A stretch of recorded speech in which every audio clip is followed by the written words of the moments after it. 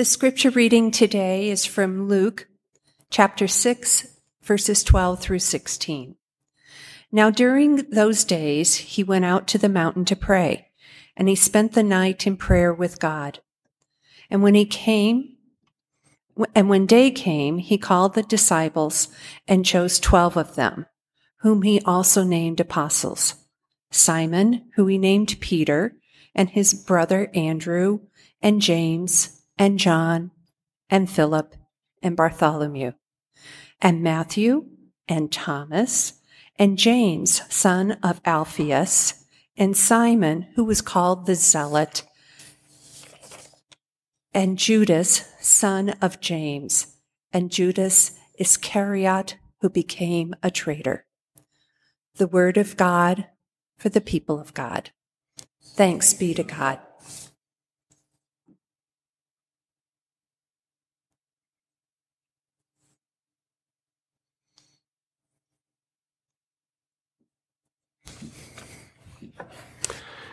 Big decisions. This is a season of big decisions.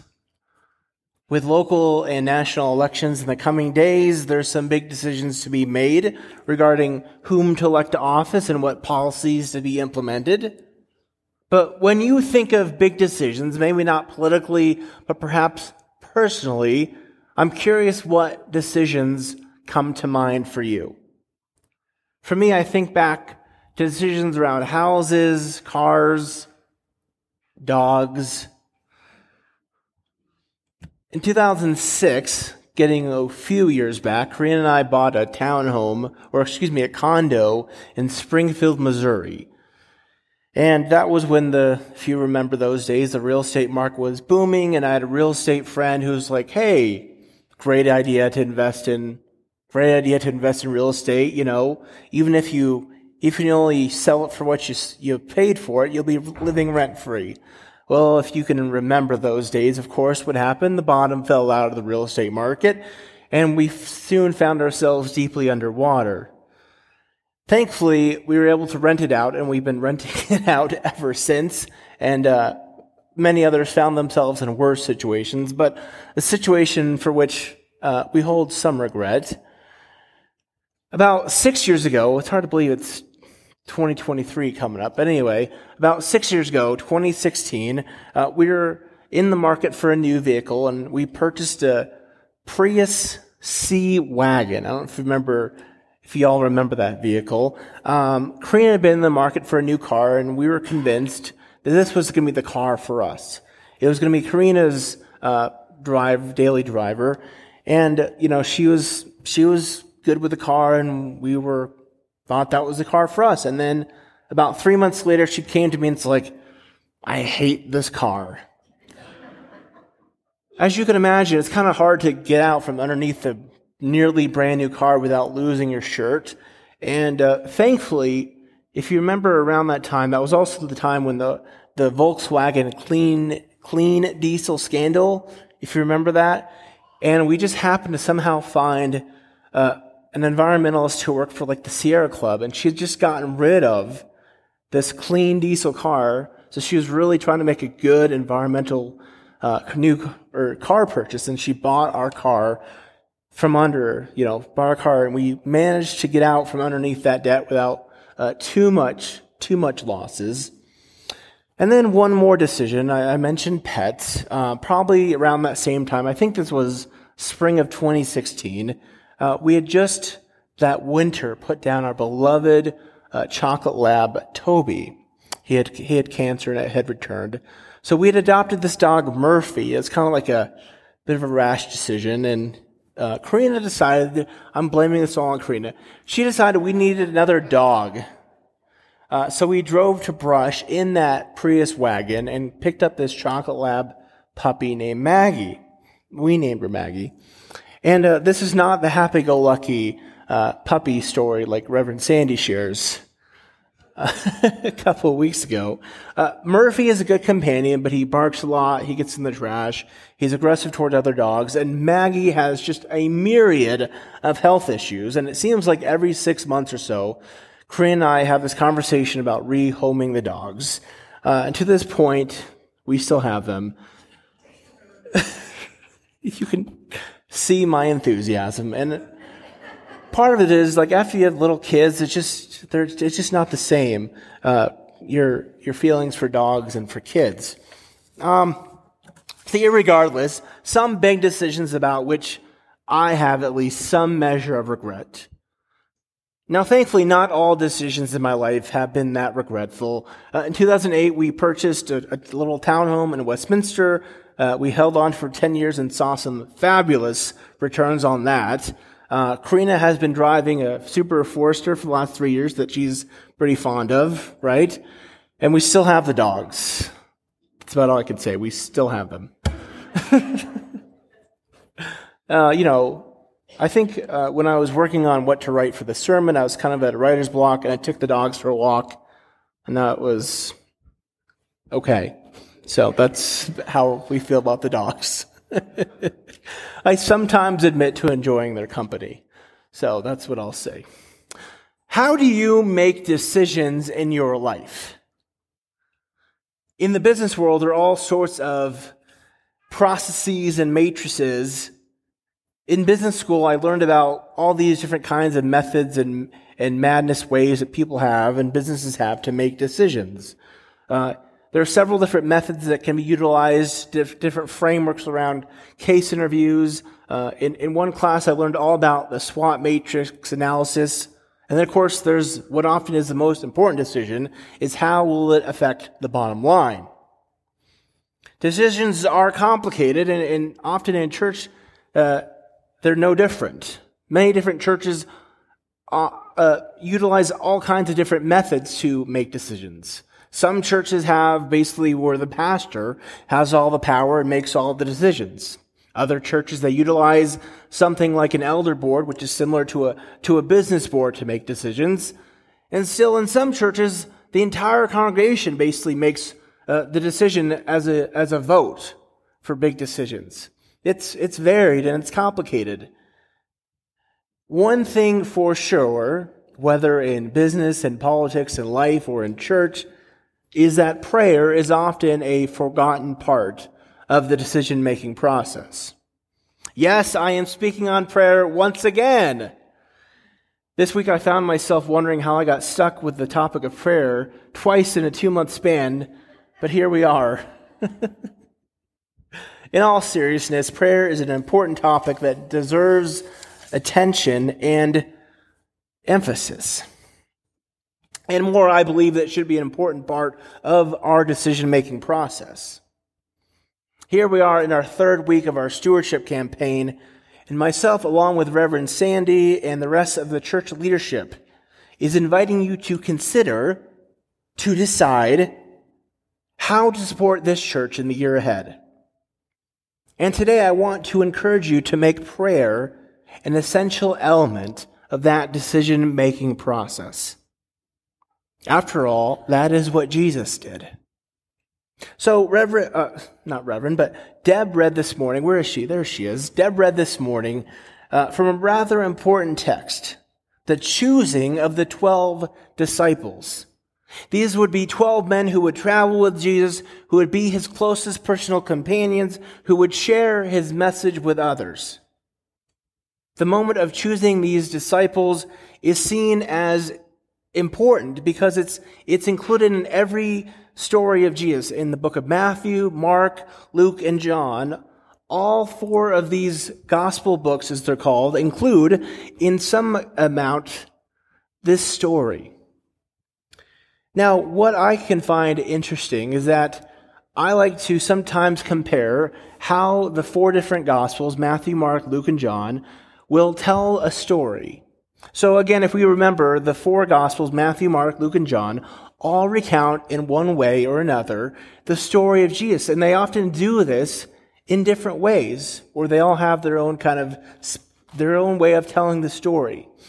And some pastors, like Reverend Sandy and myself, we have a book that essentially you can open it up and it'll lay out side by side how these different stories are told in one book or the other.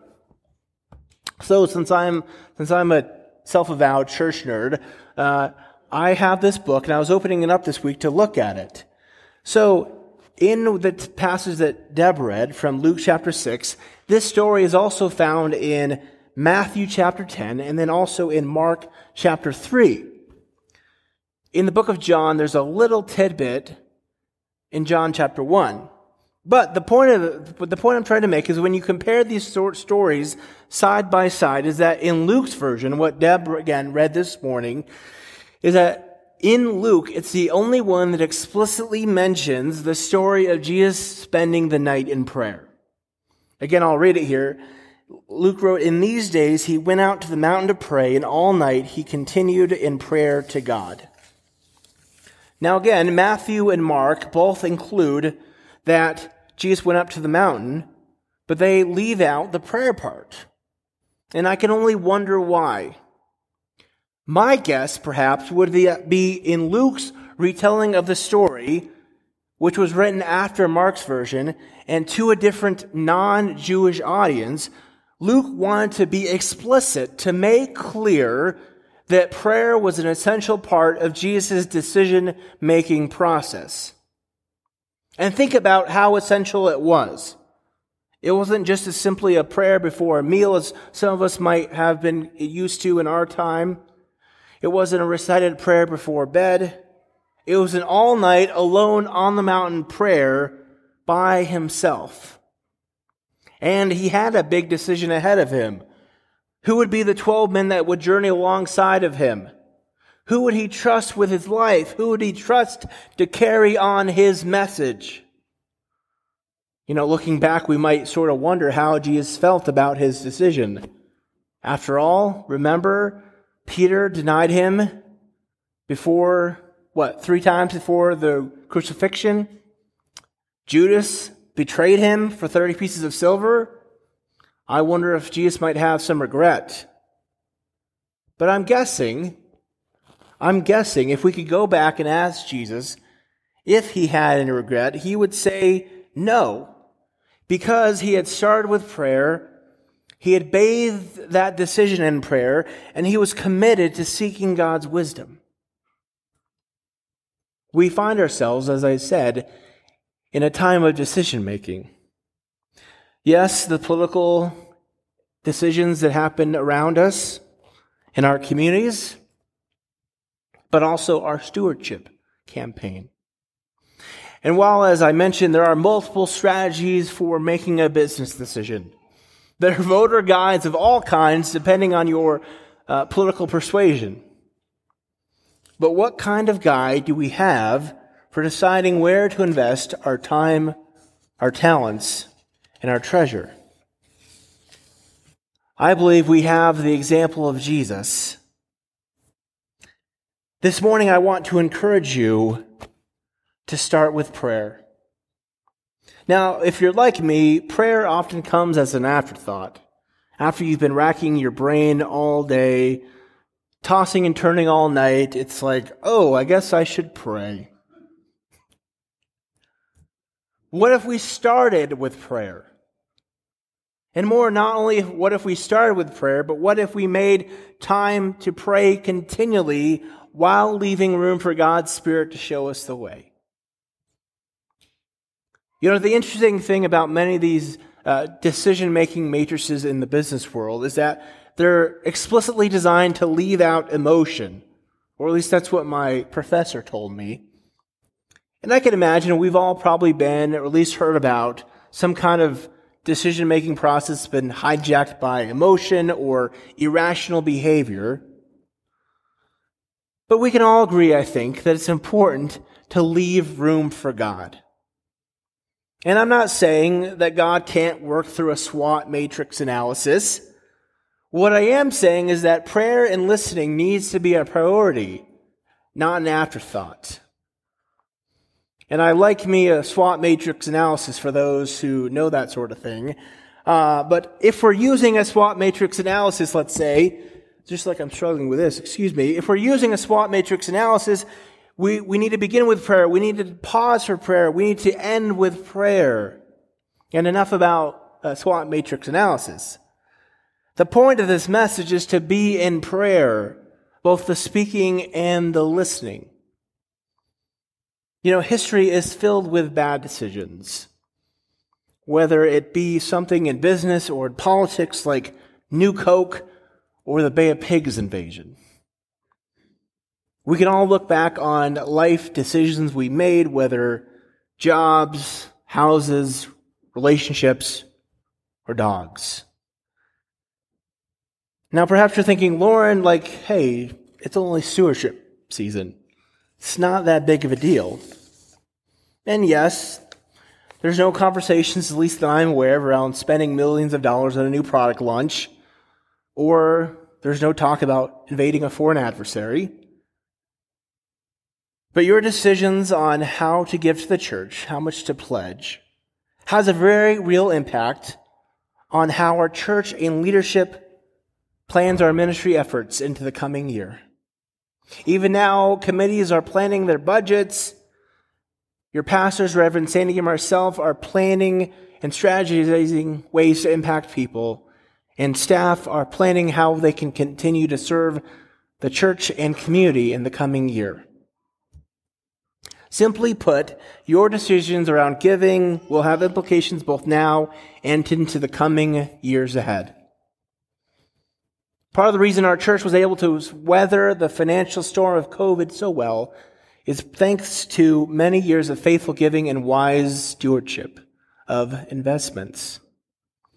Myself, the financial team, even Reverend Sandy can't decide for you how to give.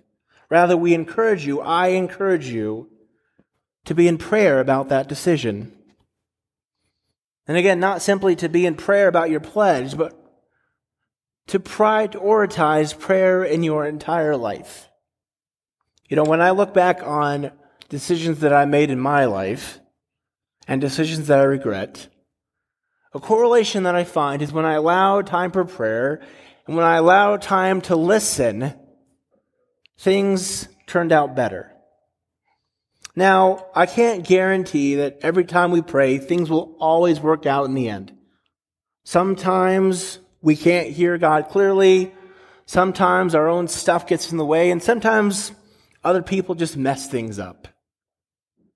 But I do believe that starting with prayer, making time to listen, makes it far more likely to end with a positive result. So whether it be this stewardship campaign, whether it be your political decisions, maybe even whether to get a pet, start with prayer. Make time to listen and see if stuff doesn't turn out better in the end. Let us pray.